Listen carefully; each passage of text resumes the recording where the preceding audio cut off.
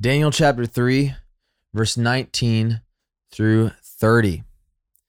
Then Nebuchadnezzar was filled with fury, and the expression of his face was changed against Shadrach, Meshach, and Abednego. He ordered the furnace heated 7 times more than it was usually heated.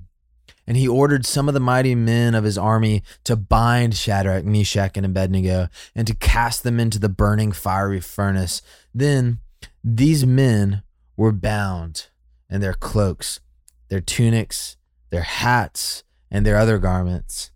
And they were thrown into the burning fiery furnace. Because the king's order was urgent and the furnace overheated, the flame of the fire killed those men who took up Shadrach, Meshach, and Abednego. And these 3 men, Shadrach, Meshach, and Abednego, fell bound into the burning fiery furnace. Then King Nebuchadnezzar was astonished and rose up in haste. He declared to his counselors, "Did we not cast 3 men bound into the fire?" They answered and said, "True, O king." And he answered and said, "But I see 4 men unbound walking in the midst of the fire, and they are not hurt. And the appearance of the 4th is like a son of the gods." Then Nebuchadnezzar came near to the door of the burning fiery furnace. He declared, "Shadrach, Meshach, Abednego, servants of the Most High God, come out and come here." Then Shadrach, Meshach, and Abednego came out from the fire. And the satraps, the prefects, the governors, and the king's counselors gathered together and saw that the fire had not had any power over the bodies of those men. The hair of their heads was not singed, their cloaks were not harmed, and no smell of fire had even come upon them.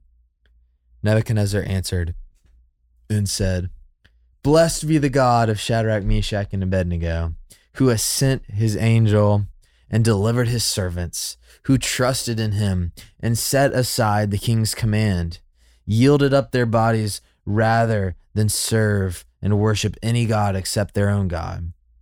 Therefore I make a decree, any people, nation, or language that speaks anything against the God of Shadrach, Meshach, and Abednego shall be torn limb from limb, and their house is laid in ruins, for there is no other God who is able to rescue in this way."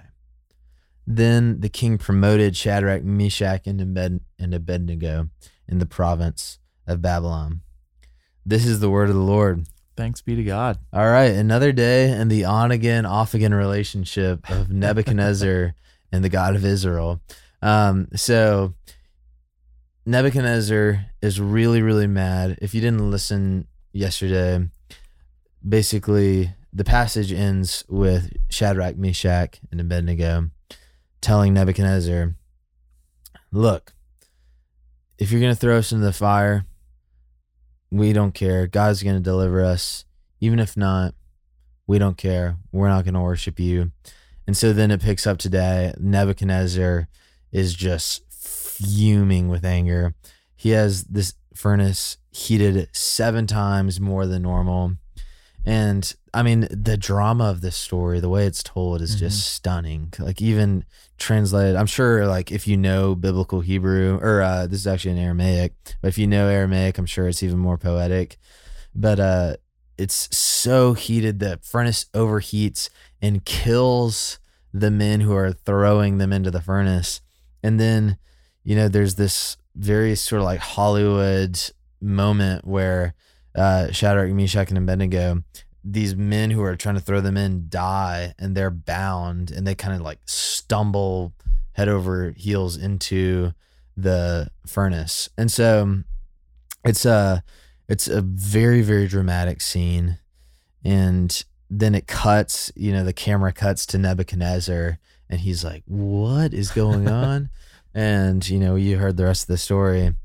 So, I just find it, again, so fascinating. Nebuchadnezzar's response. He kind of has this like benediction over Shadrach, Meshach, and Abednego, where he blesses them for setting aside the king, aka his own command, which was what he was trying to kill them for. So, Greg, the great novelist of the Book of Daniel, please tell us your thoughts on, this is a very, very famous and rightfully so story. Tell us your thoughts on everything going on today. I mean, this is one of those all-timers. It's an all-timer. Just absolutely makes my heart sore. And when I think about this, when I read this morning, the word that comes to mind to me is faithfulness. Yeah. And look at what the faithfulness, look at what God does with the faithfulness of Shadrach, Meshach, and Abednego. Not in so much that he saves their lives, but you talked about the benediction and sort of the reaction of Nebuchadnezzar, right? Mm-hmm. And sort of like, once again, he's ordering anyone who speaks anything against God to be torn limb from limb. And he sort of like is, compelled by who God is. And it reminds me to think about the examples throughout the scripture and then throughout history of where God has used the faithfulness of his people to make an impact on the lives of others. And I think specifically of, first of all, St. Augustine talks about the fact that when there was that whether or not the Roman Empire was declared Christian, Rome had already become Christian because during the plagues, the Christians stayed. Their faithfulness was compelling to the people of Rome, so much so that they were like, how can we not take this seriously? Because these people are so faithful to their God, so faithful to what they believe, and so much in serving us. We can't not, we can't just turn away from these people. This is compelling because it shows them who God is. I think of recently, there was an attack on a church in Egypt. I think it was in Cairo. Yeah. And the Christian response was to pray for the people who had carried out the attack. And I remember watching a newscast. It was an Egyptian newscast, and they were Muslims. Mm-hmm. And one of the newscasters was like, look at these people. Look at these. How is this possible?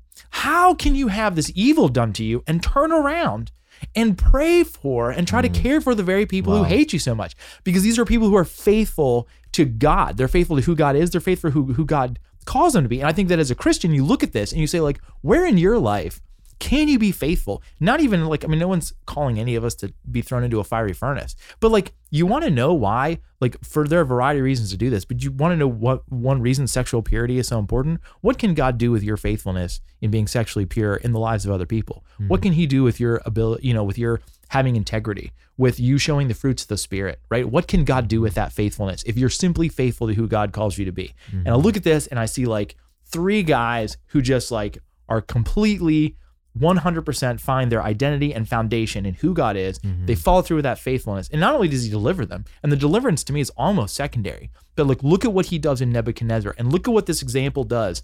Thousands of years later, you're still on fire for these guys because their faithfulness is such a great picture of like how we can live our lives on a daily basis. I don't know, it gets me fired up. Dude, I love it. I love a fired up Greg Conley in the office.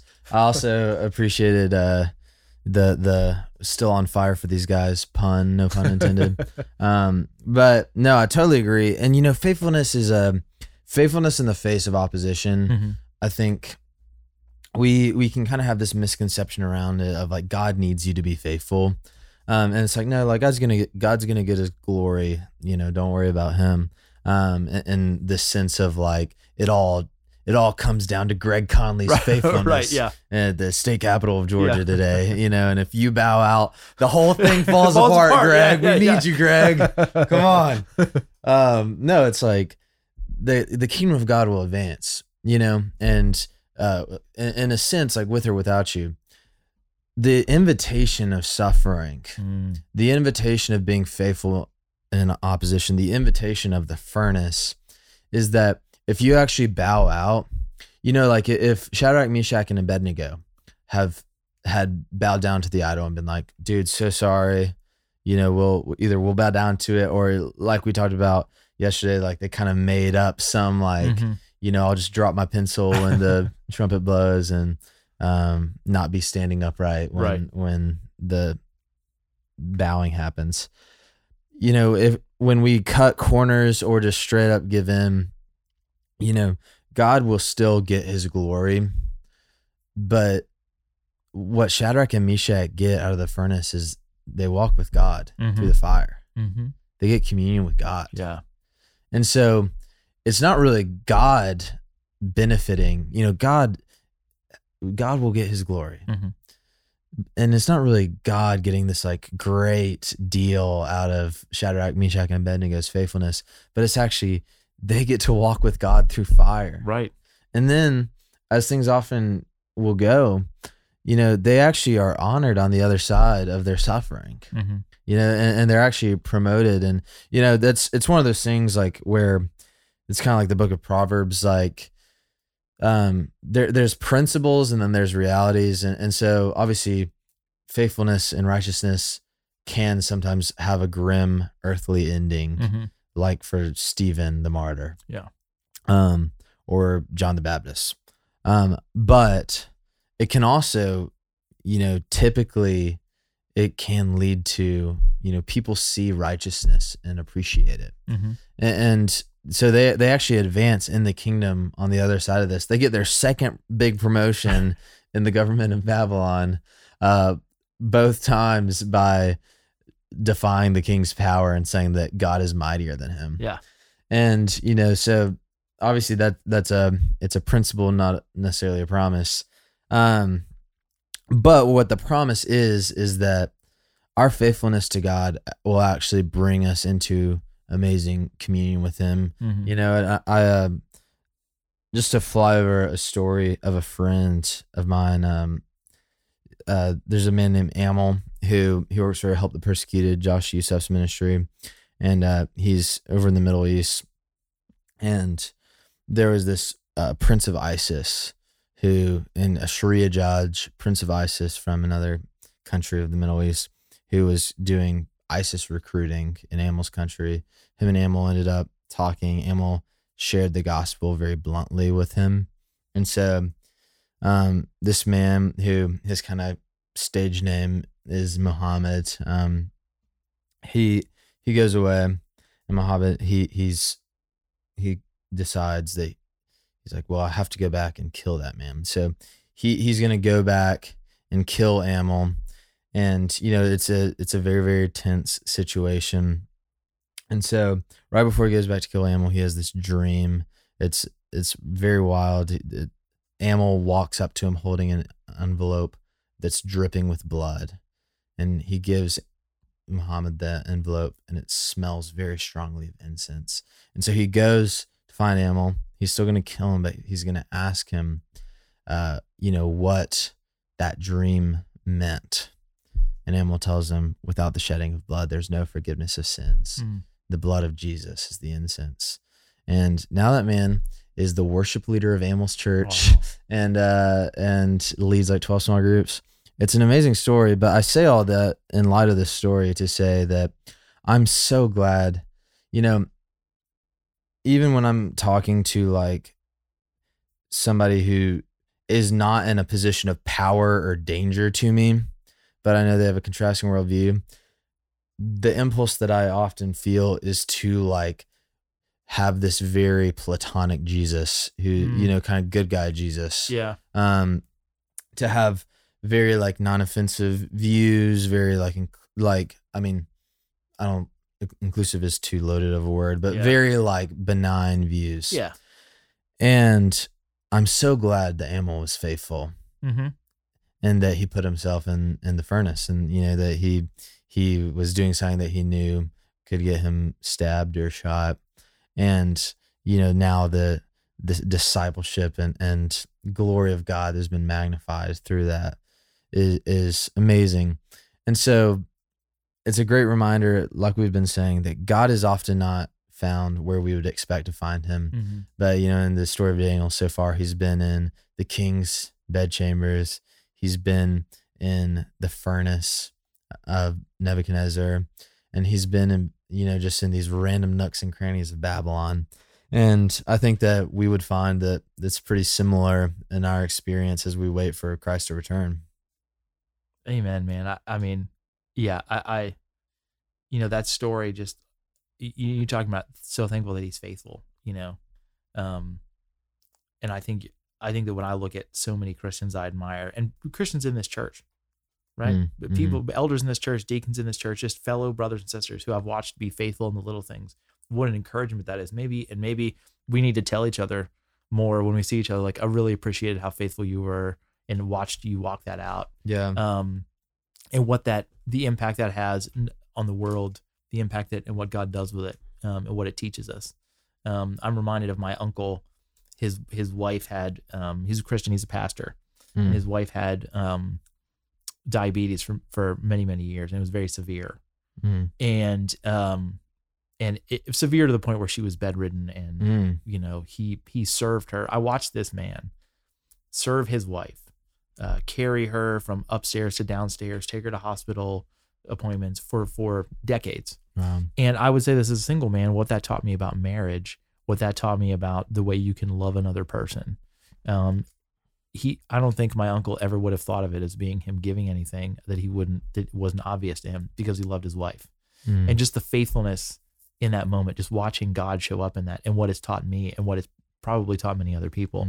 And just, like, God's going to show up in unexpected places, but if your faithfulness, you just simply remain faithful without any eye. It's an eye to a reward. It's simply an eye to, it's clinging to the God that you serve. It's a like you mentioned, incense. What a beautiful fragrance to send to God. It's just your faithfulness to him, just complete trust. It's beautiful. Amen. All right. Love it.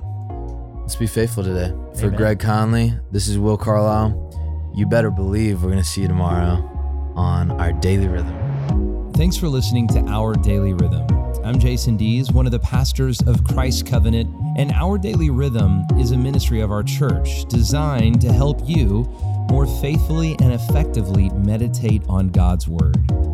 If you ever have a question for us about one of our Bible readings or one of your own Bible readings, please don't hesitate to text us at 404-465-1737. Again, that's 404-465-1737, or email me directly at jason@christcovenant.com. We'll meet you again tomorrow for Our Daily Rhythm.